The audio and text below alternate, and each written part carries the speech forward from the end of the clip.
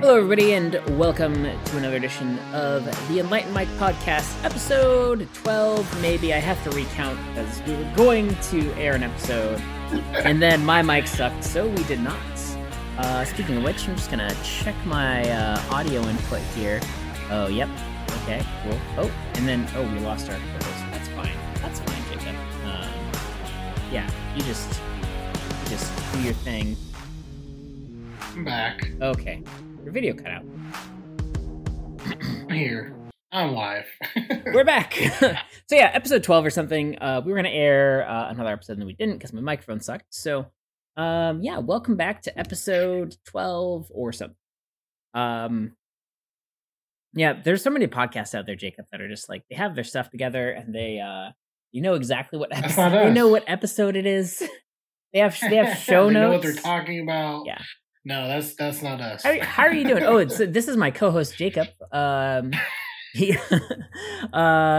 you doing this week, Jacob? What have you been up to?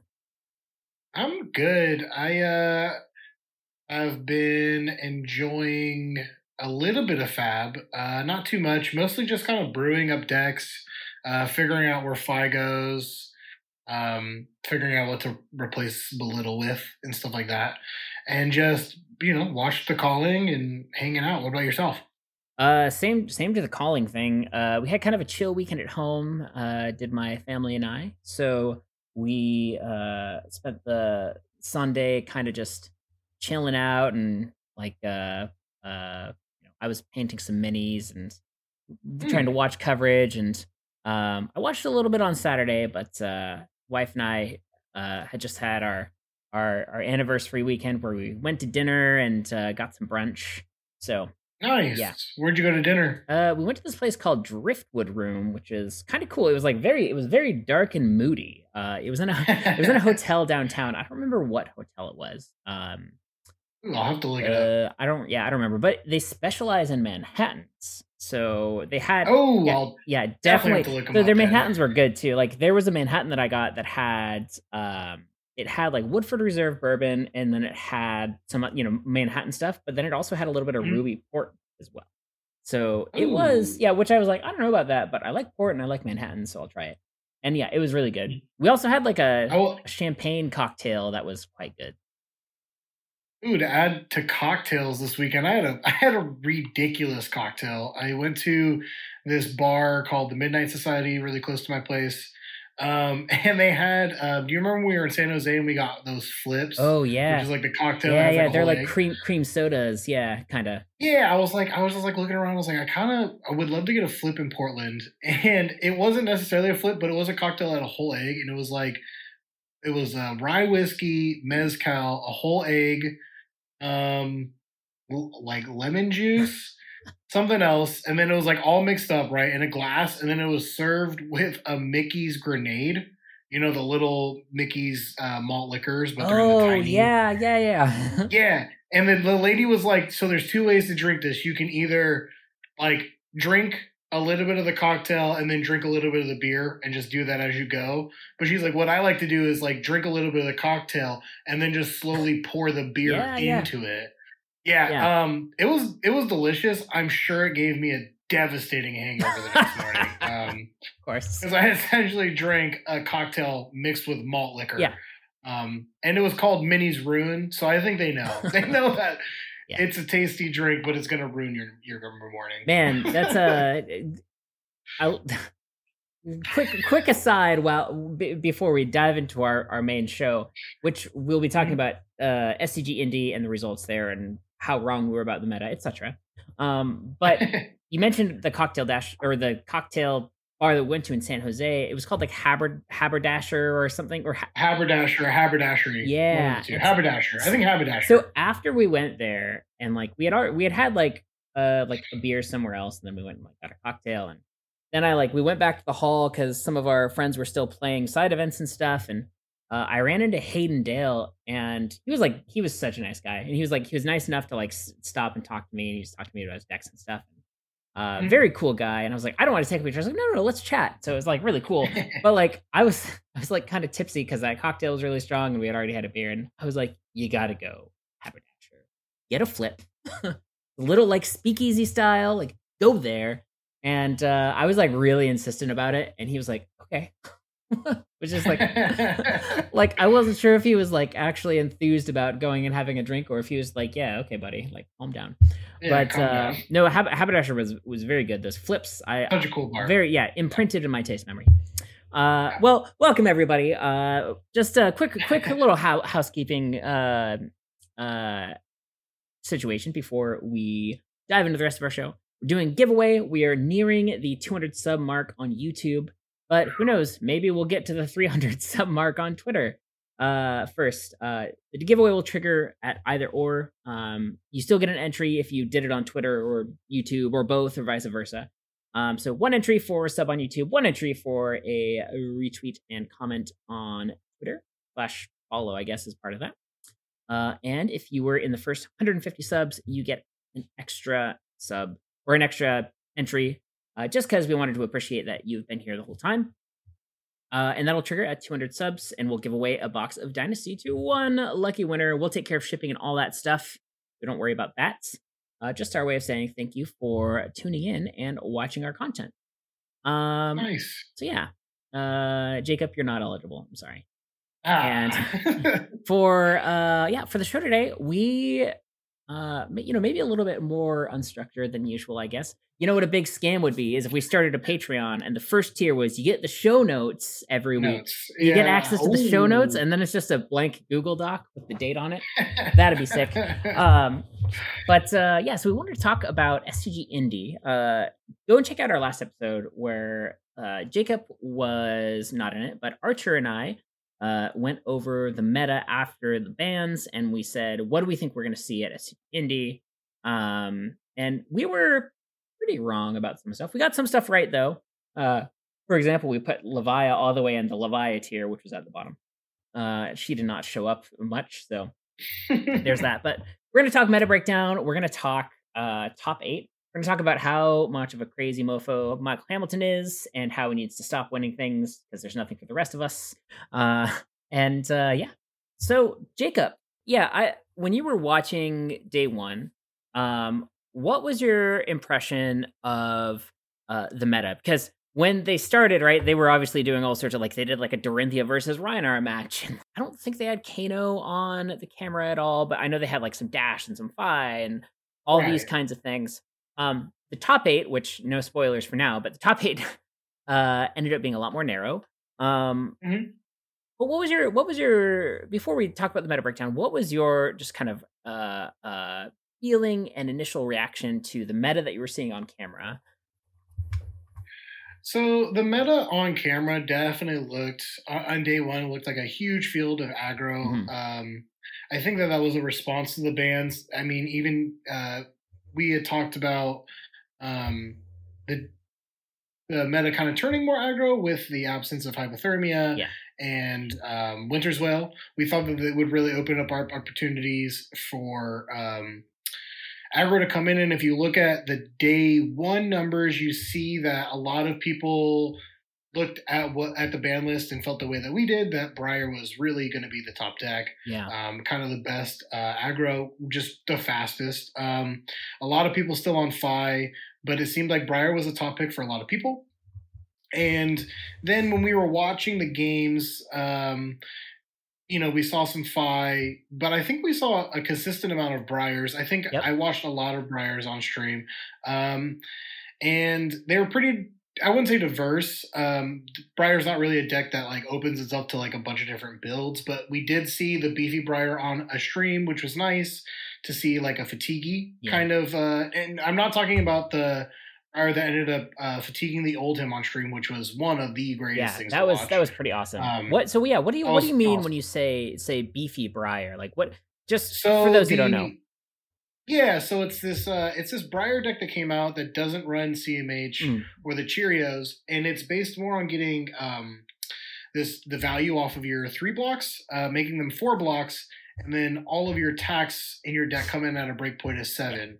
So essentially, you're trying to block with 2 cards at a value of 8, and then come in with an attack for a value of 7, getting 15 on every turn cycle if possible. It's really cool to watch. It is a bit grindier. I know we had a very popular player, Dagan White, on that deck, and it was his Mhm. answer to not being able to run fatigue ult him, or him thinking he can't run fatigue ult Right. him, as we'll see, still a very viable deck in the absence of 100%. Winter Will. But fatigue, I don't know what to call it. I think value Briar is maybe the best thing to call it. Yeah. Value or beefy Briar. It's really about those big Yeah. numbers. It's about that consistent big turn instead of playing towards a spiky turn, which is what Briar's Yeah. mostly known for. It's pretty cool because it's got that deck runs like and if you want to see an example of it too, go check out the Goliath Gauntlet as well. That's It a is exactly that yep, deck. Yep. yep. As far as I know, that's kind of the most popularized version of it. Is yeah, like you Mhm. said, 3 for 7s, and then block 1 or 2 cards, coming with a 3 for 7, block again. And you just kind of get more value, and it's a cool idea because you're just maximizing your numbers and efficiency, right? Well, and to circle back where it's like I was talking about that Briar that fatigues Oldham on stream, Hmm. that's the same player. Nathan Yeah, Crawford, really showing he's one of, if not the best Briar player in the field right now. Um, Building the new Briar as well as having an excellent showing on stream, playing expertly with his rites of yeah. replenishment to fatigue out an Oldham, which was honestly one of my favorite things I watched all weekend. Yeah. No, Easily, same, easily. same. And like I had kind of the same, I had kind of the same sense as you did about the meta. So like I like going into it, we had thought it was going to be hella aggro, right? Like we thought Icelander was going Yes. to be there, but like a lot worse. And we thought like Oldhim is like maybe, but it's going to be like a weird aggro-y. Like we don't know how good Fatigue's going to be.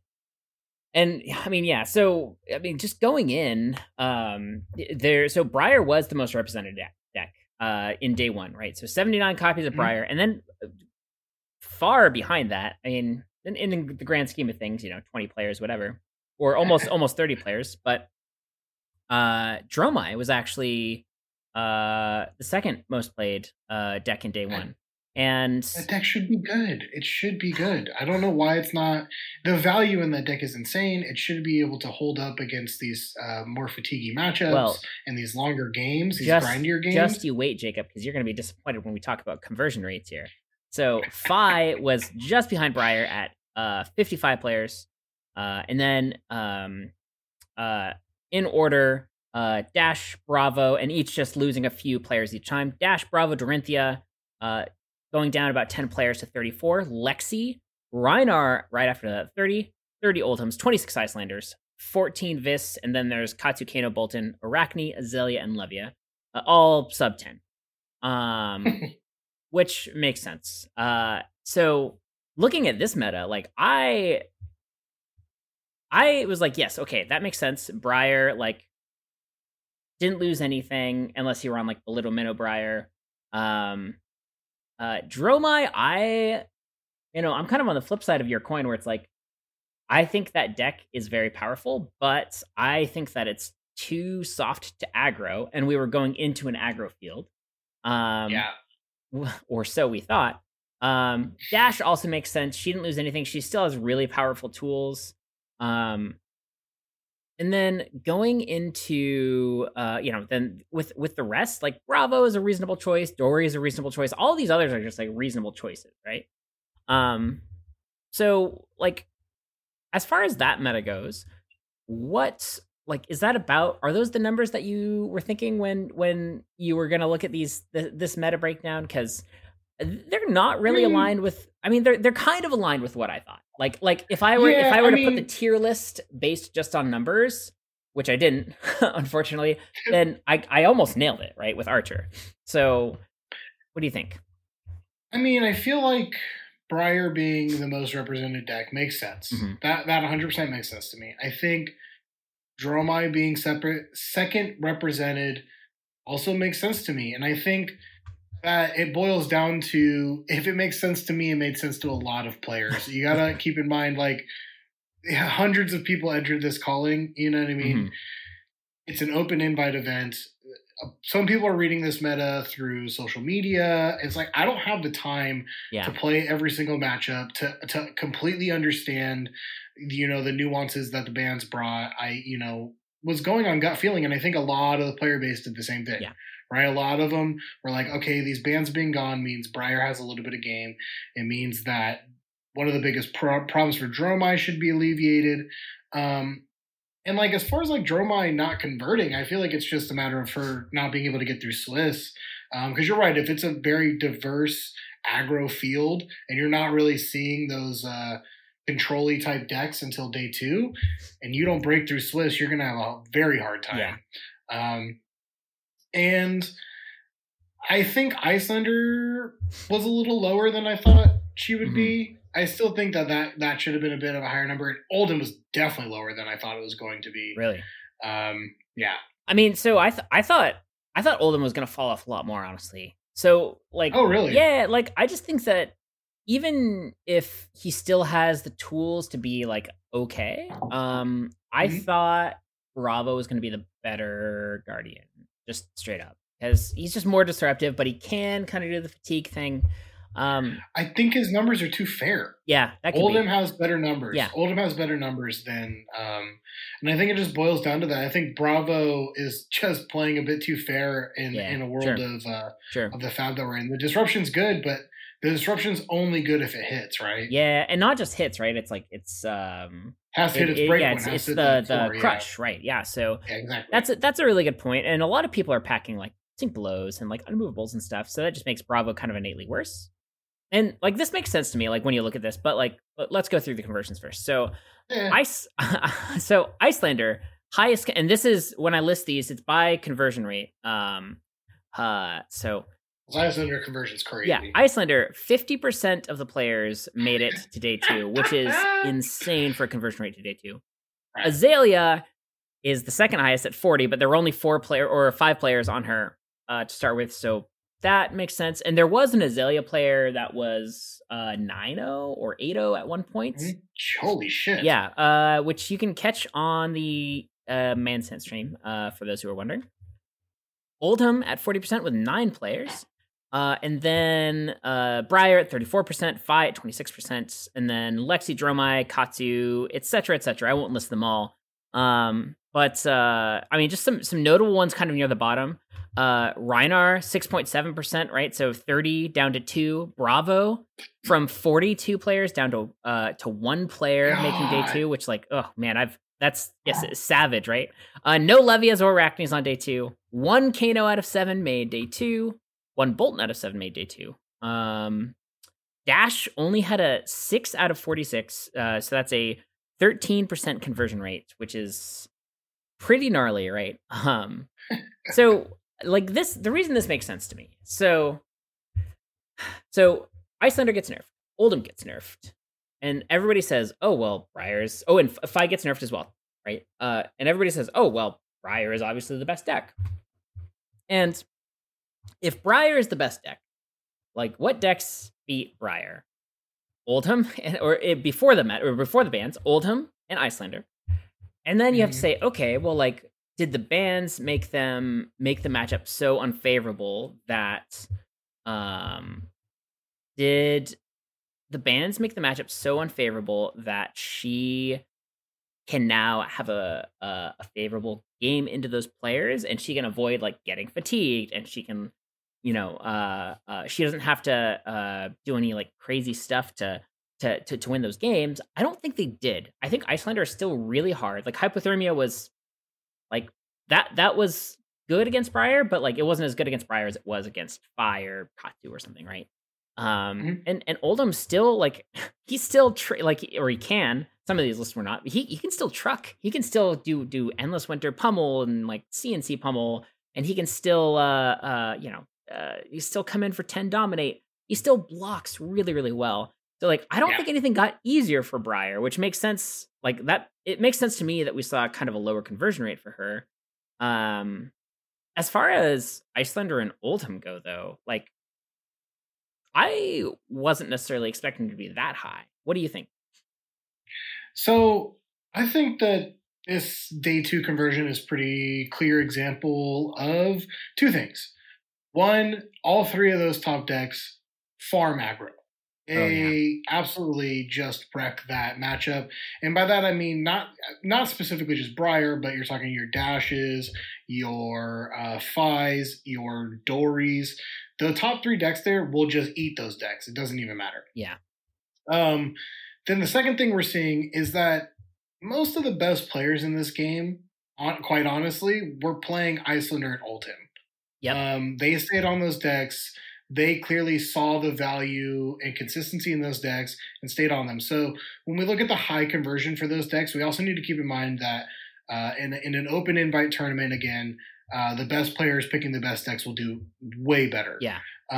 Obviously, nobody who picked Azalea is, probably weekly known as like one of the best players, but those Azaleas getting through is an example of the fact that Azalea is very on the precipice. I think she has a hard time once she gets past the aggro field to close out into the Oldhams and Icelanders. But it will easily just farm an aggro field. So if like those Azaleas went 7 matches of Fies and Briars and Dashes, they had a great day one.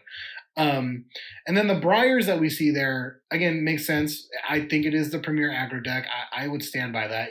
You could get 1 or 2 turns of 21 damage, and that's just above what any other deck can do that consistently.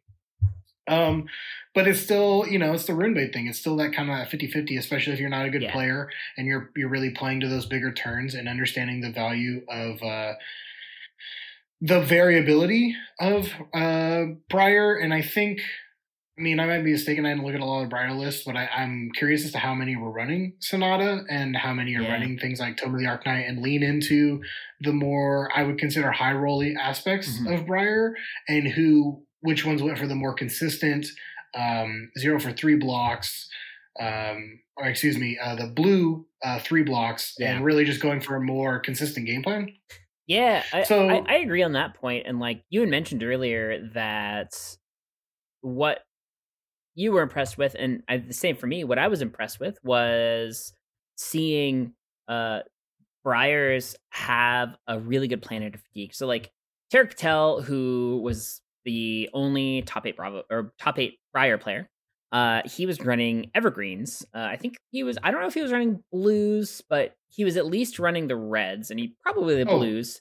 But that says, what is this? Do you want to tell everyone what the top 8 was before we go ahead and dive into this list? Because I think it's significant to talk about the Briar list and what it was up against in the top 8. Yeah, sure. That's a good point. Sure. So the top 8 was let me pull it up actually.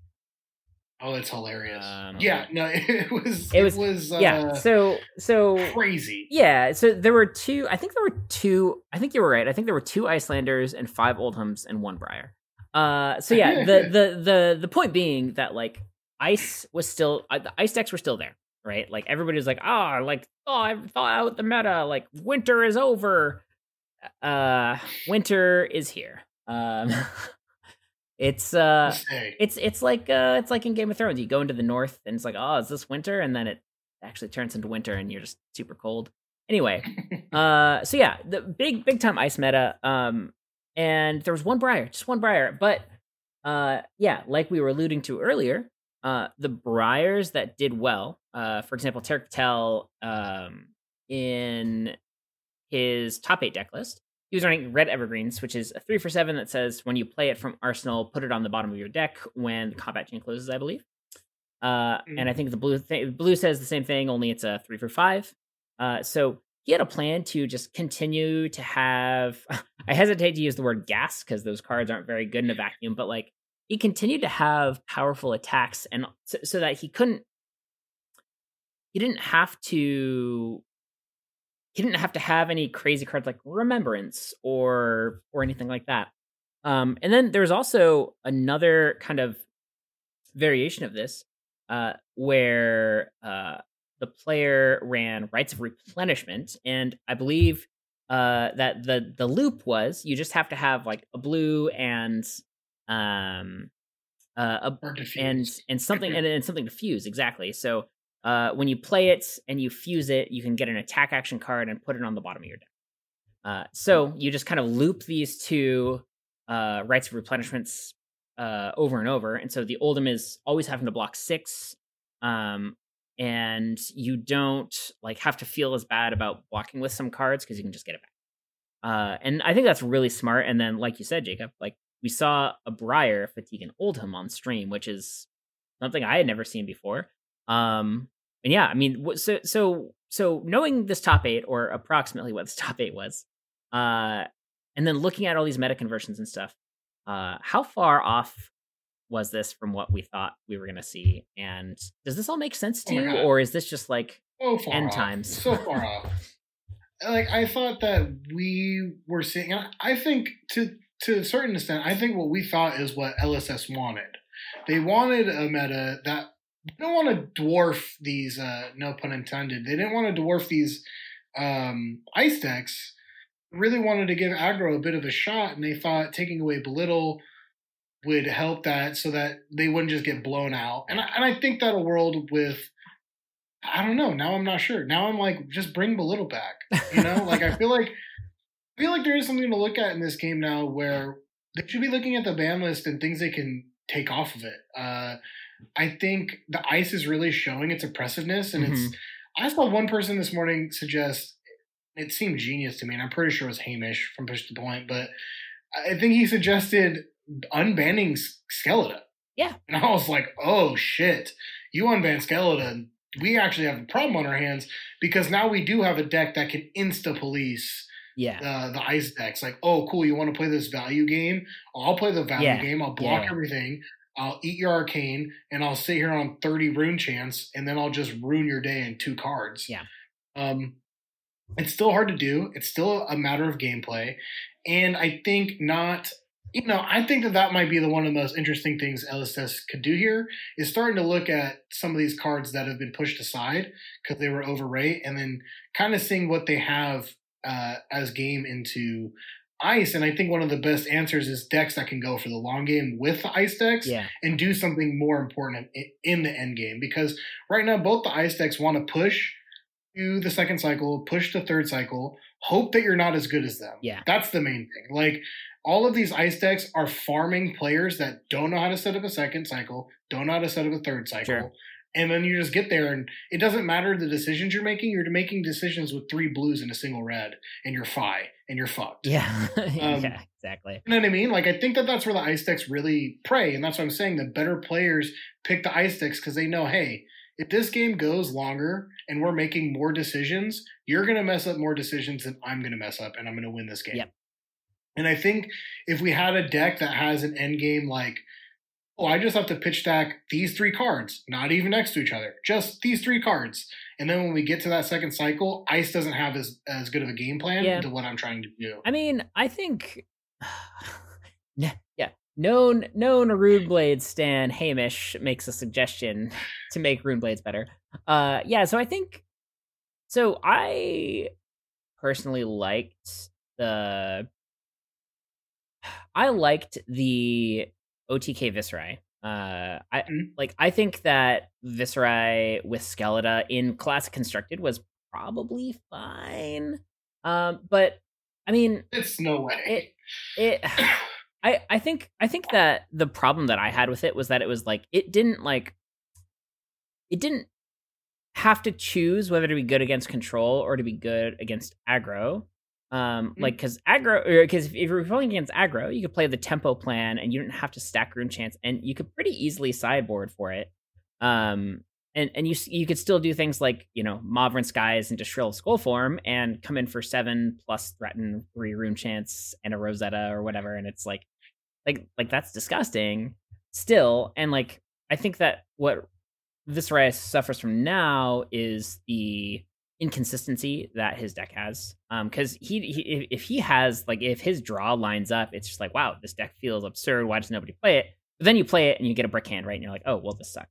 And I think that Skeleta kind of I think it just made the deck a little bit too consistent, and the fact that it blocked for 2 or 3 over the course of a game is like pretty good. So I don't know if I agree with that, but I do wish that there was another way to take this down without banning Skeleta, because I think it's really unique, and I think that I would like to see something like that.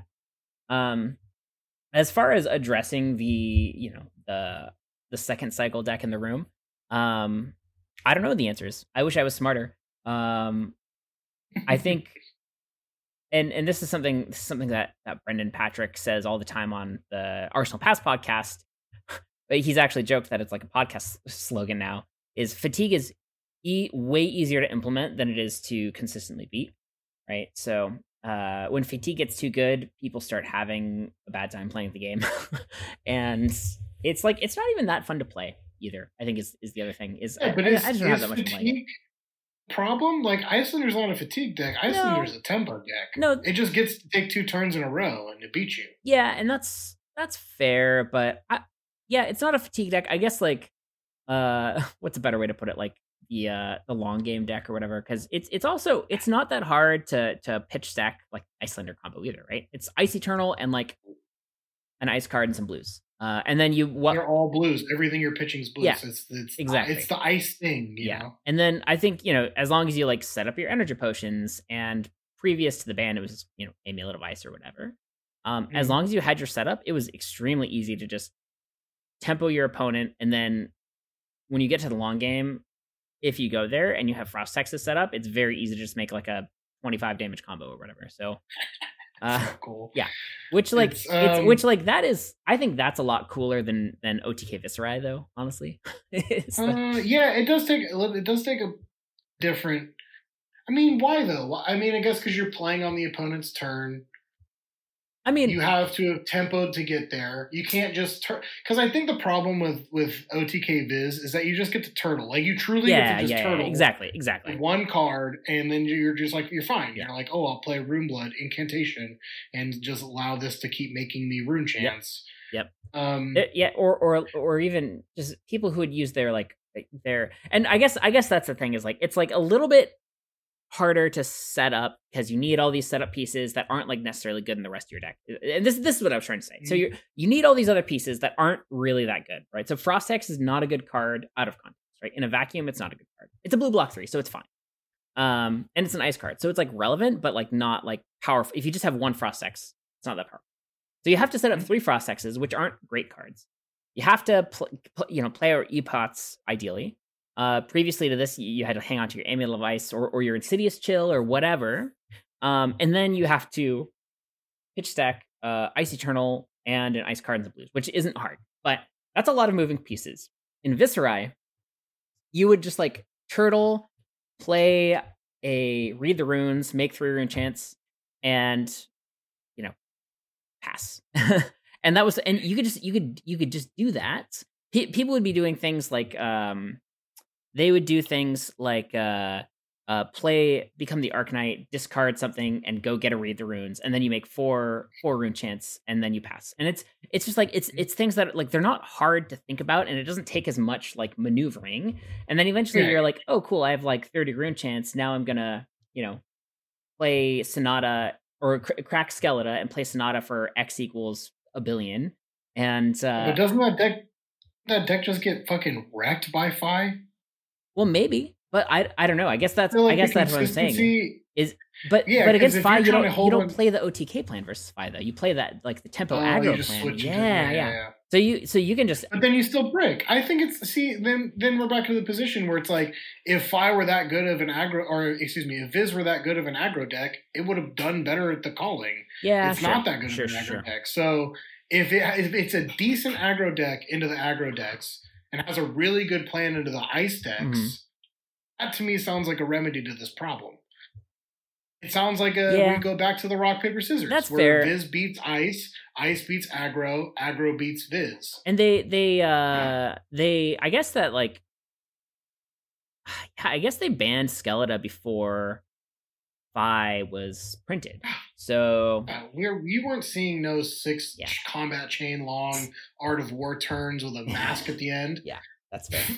Viz cannot hold up to that, and I know that because I played against Viz in a PQ in my first round, and I wasn't even on Fi. I was on Reinhardt, and I just ate him alive because I just had turns that were huge. Yeah. And he didn't know what to do with a 20 damage turn. It was like, I had only blocks for I need to keep a card to get rune chance. Yeah, that's true.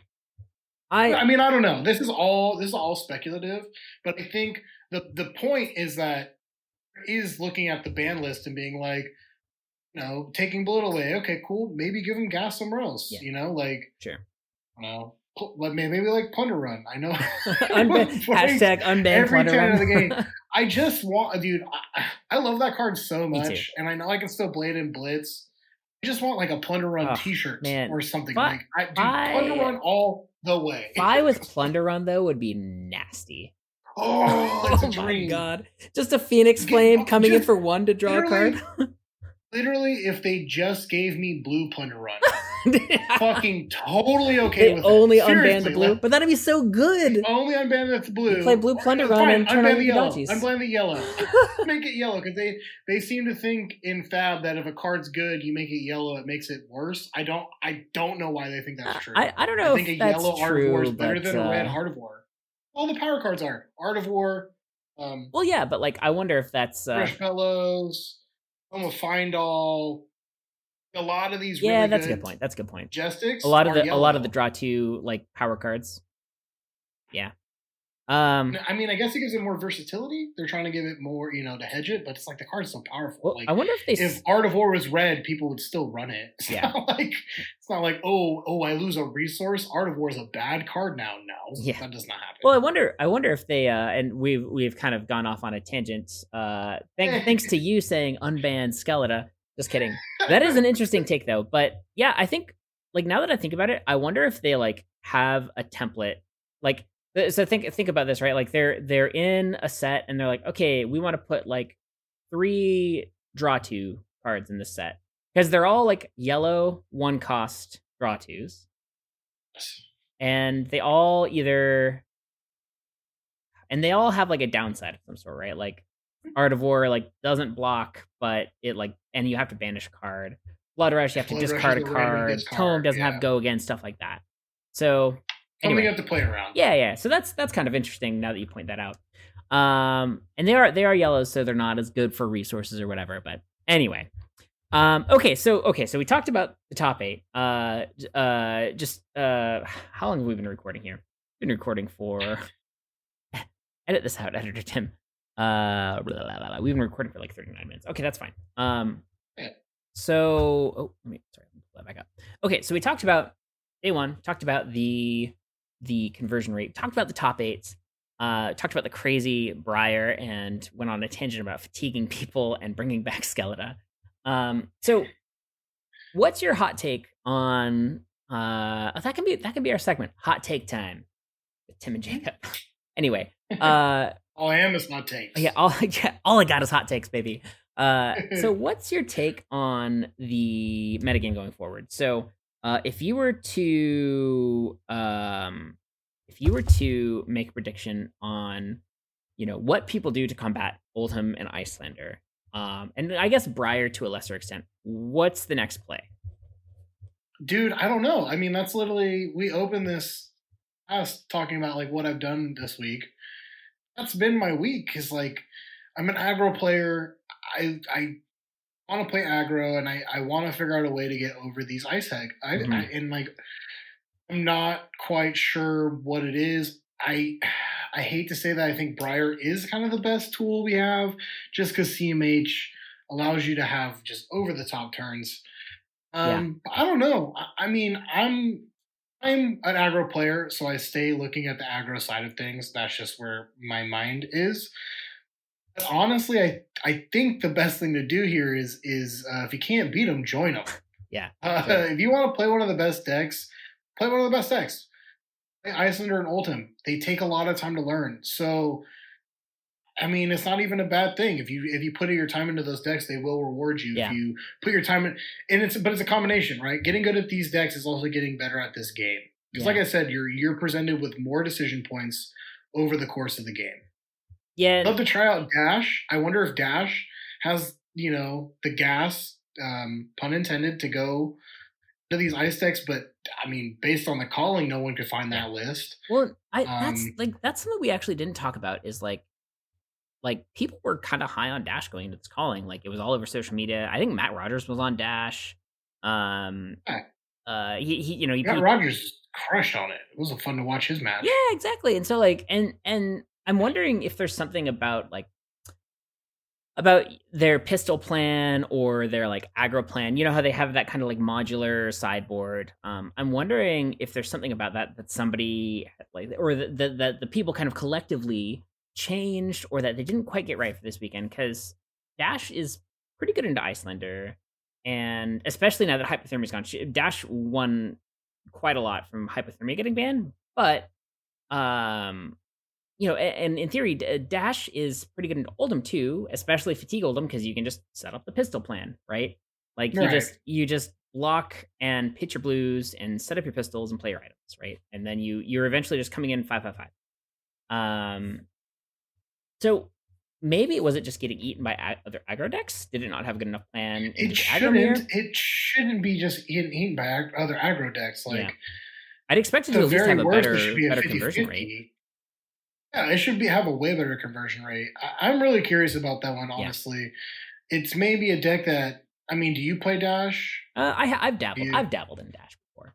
No. I think I mean, where do you end up on this spectrum after this? Like, are you gonna go? Because I know you kind of float around and yeah. try to just feel out what's going on. But like, where do you see yourself ending up? Like, are we staying on Rhinar? I know that's kind of been our thing as a podcast, Well, and I mean, I still love that deck. And if Ice becomes more represented, I like my Green Boy even yeah, more. yeah.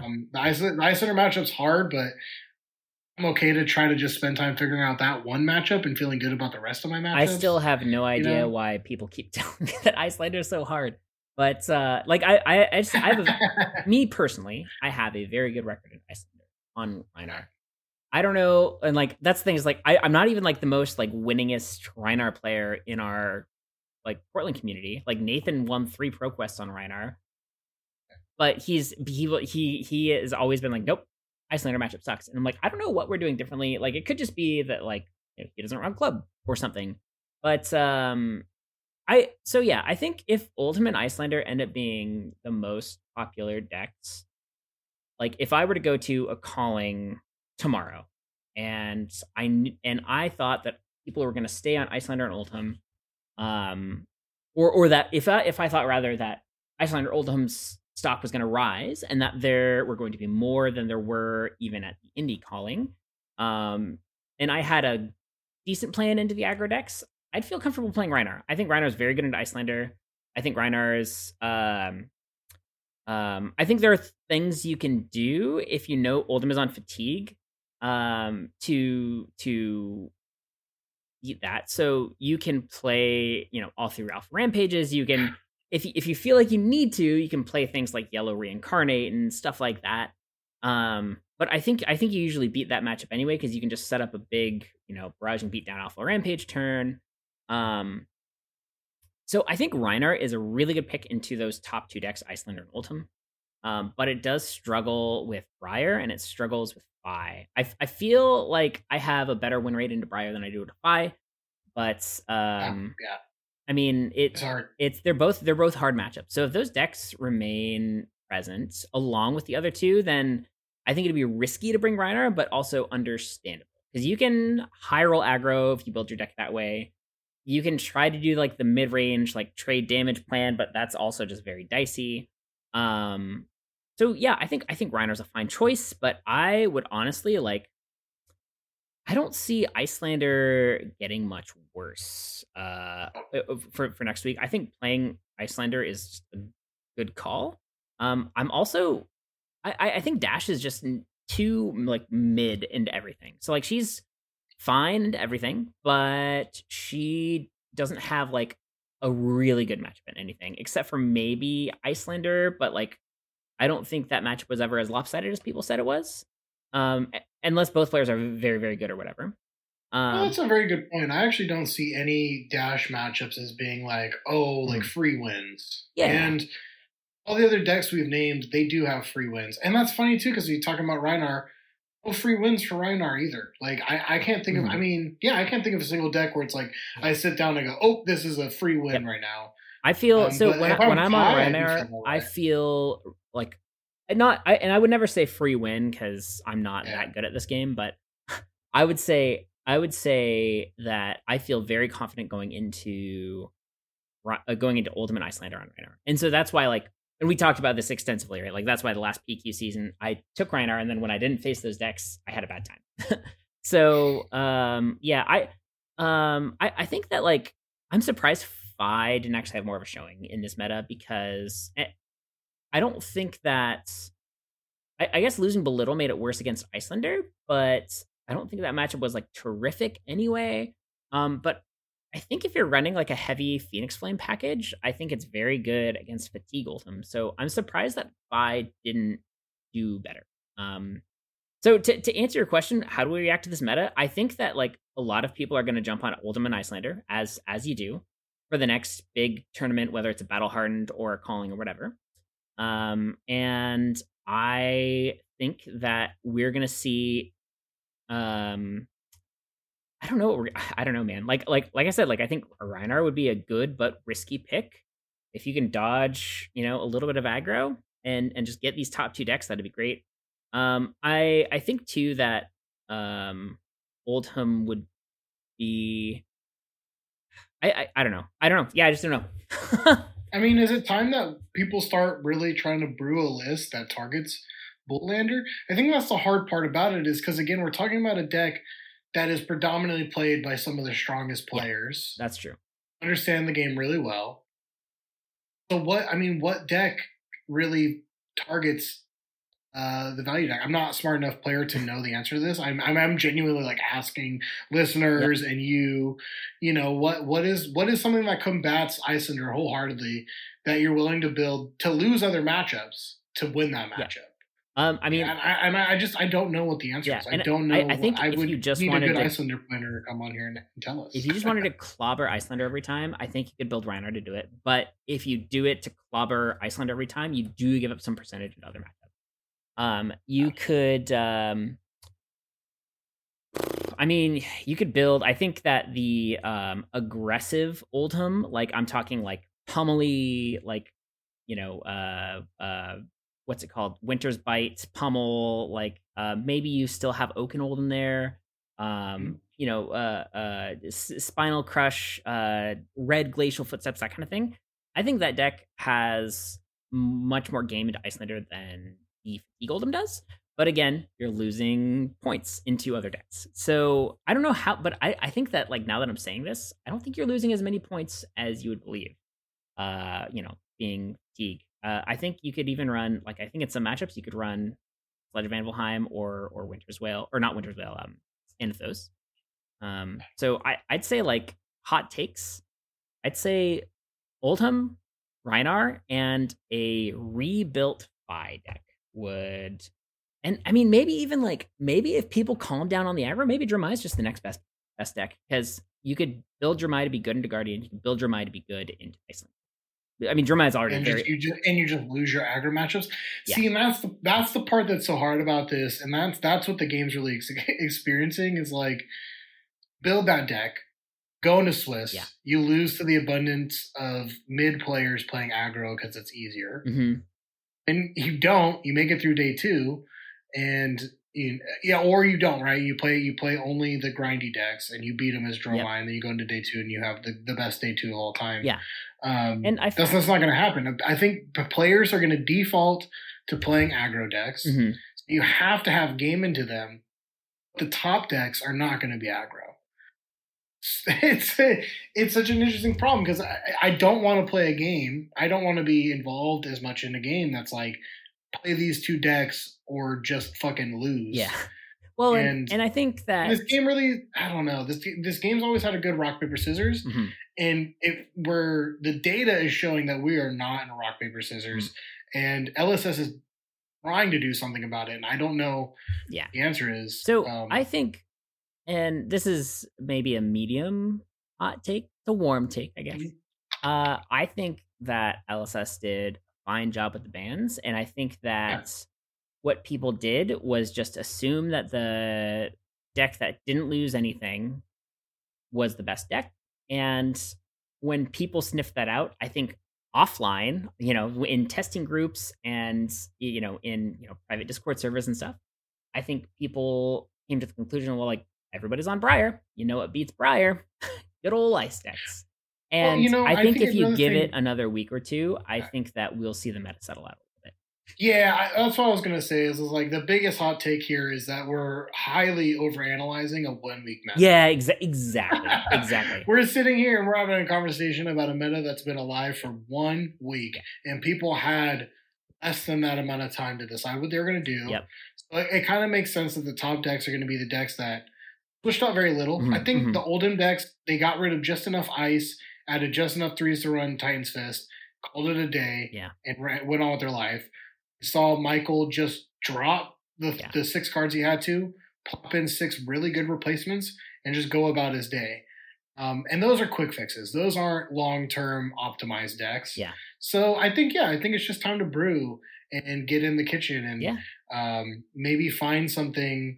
I'm speaking to you as a team member. Maybe it's time for us to really put our nose to the grindstone and figure this out. Yeah, 100%. I don't just want to play Icelander. I want our teammates to play the best Icelanders they possibly can, and I want them to be good at the game. But it's just so I can not play it and beat it. Yeah. Well, and I mean, this is like, that's all I want. I mean, this is a really good, and like we should wrap this up here. So I'll like the final note that I'll put in, and then I'll give you the floor again. Final note that I'll put in is that's a very important part of getting good data, right? So if you are testing with some folks, let's assume that like we're not just jamming games on Telestar, which can be part of testing, and I think you'll get good results over a certain amount of time with enough data in your bucket. But if you're testing with a team, I think it's really important to not necessarily have specialists, but like for myself, like I feel like I could make informed statements about Rhinar. I can make informed statements about Prism, RIP.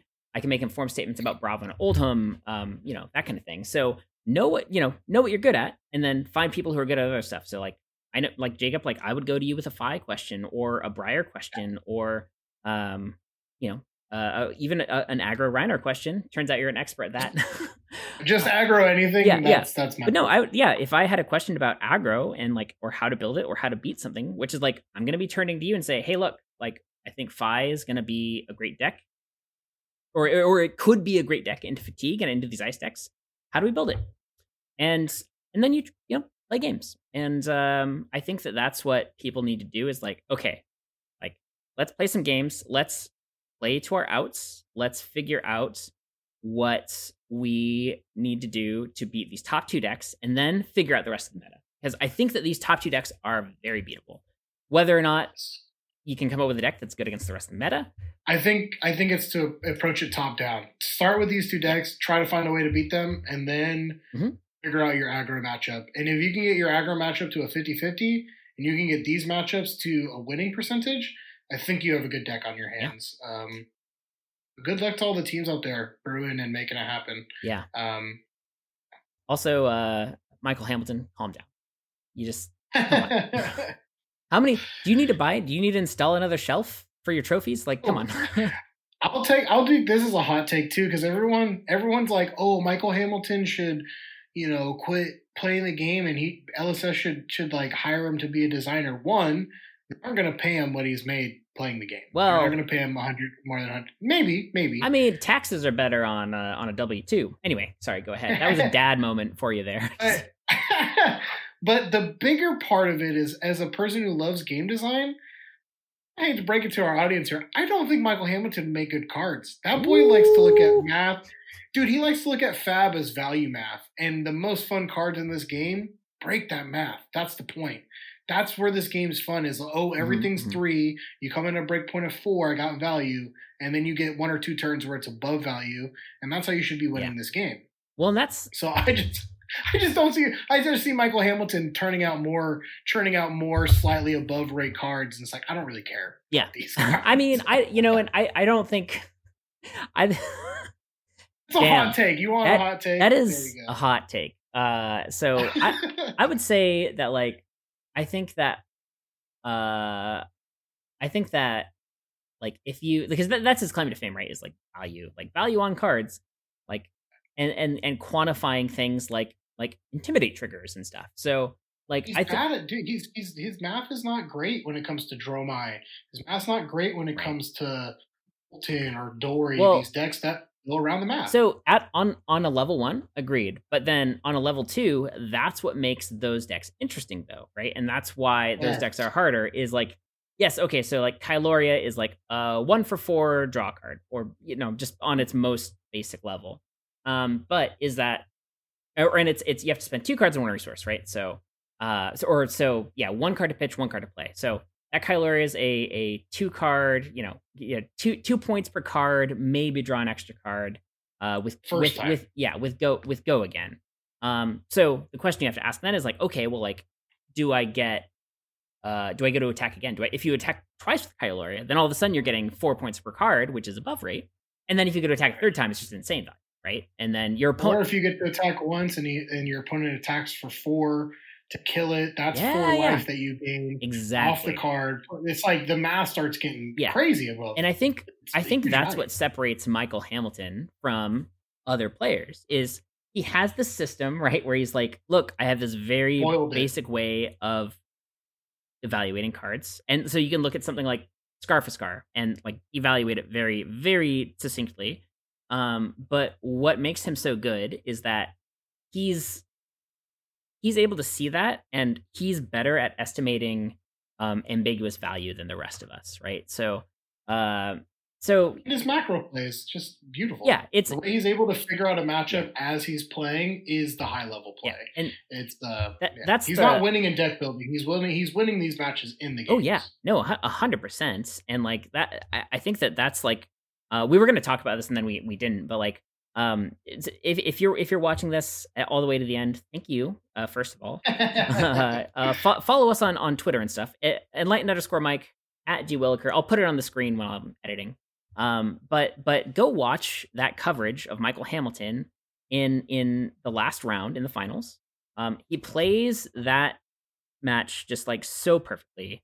And afterwards in the interview, he said that he played Oldham in the Swiss, like a same fatigue Oldham deck. He played it in the Swiss and he lost because he pitch stacked his Frost Hexes and played out his Insidious Chills and then was going to play his Frost Hexes, but then it didn't work out for one reason or the other. He explains a little bit more.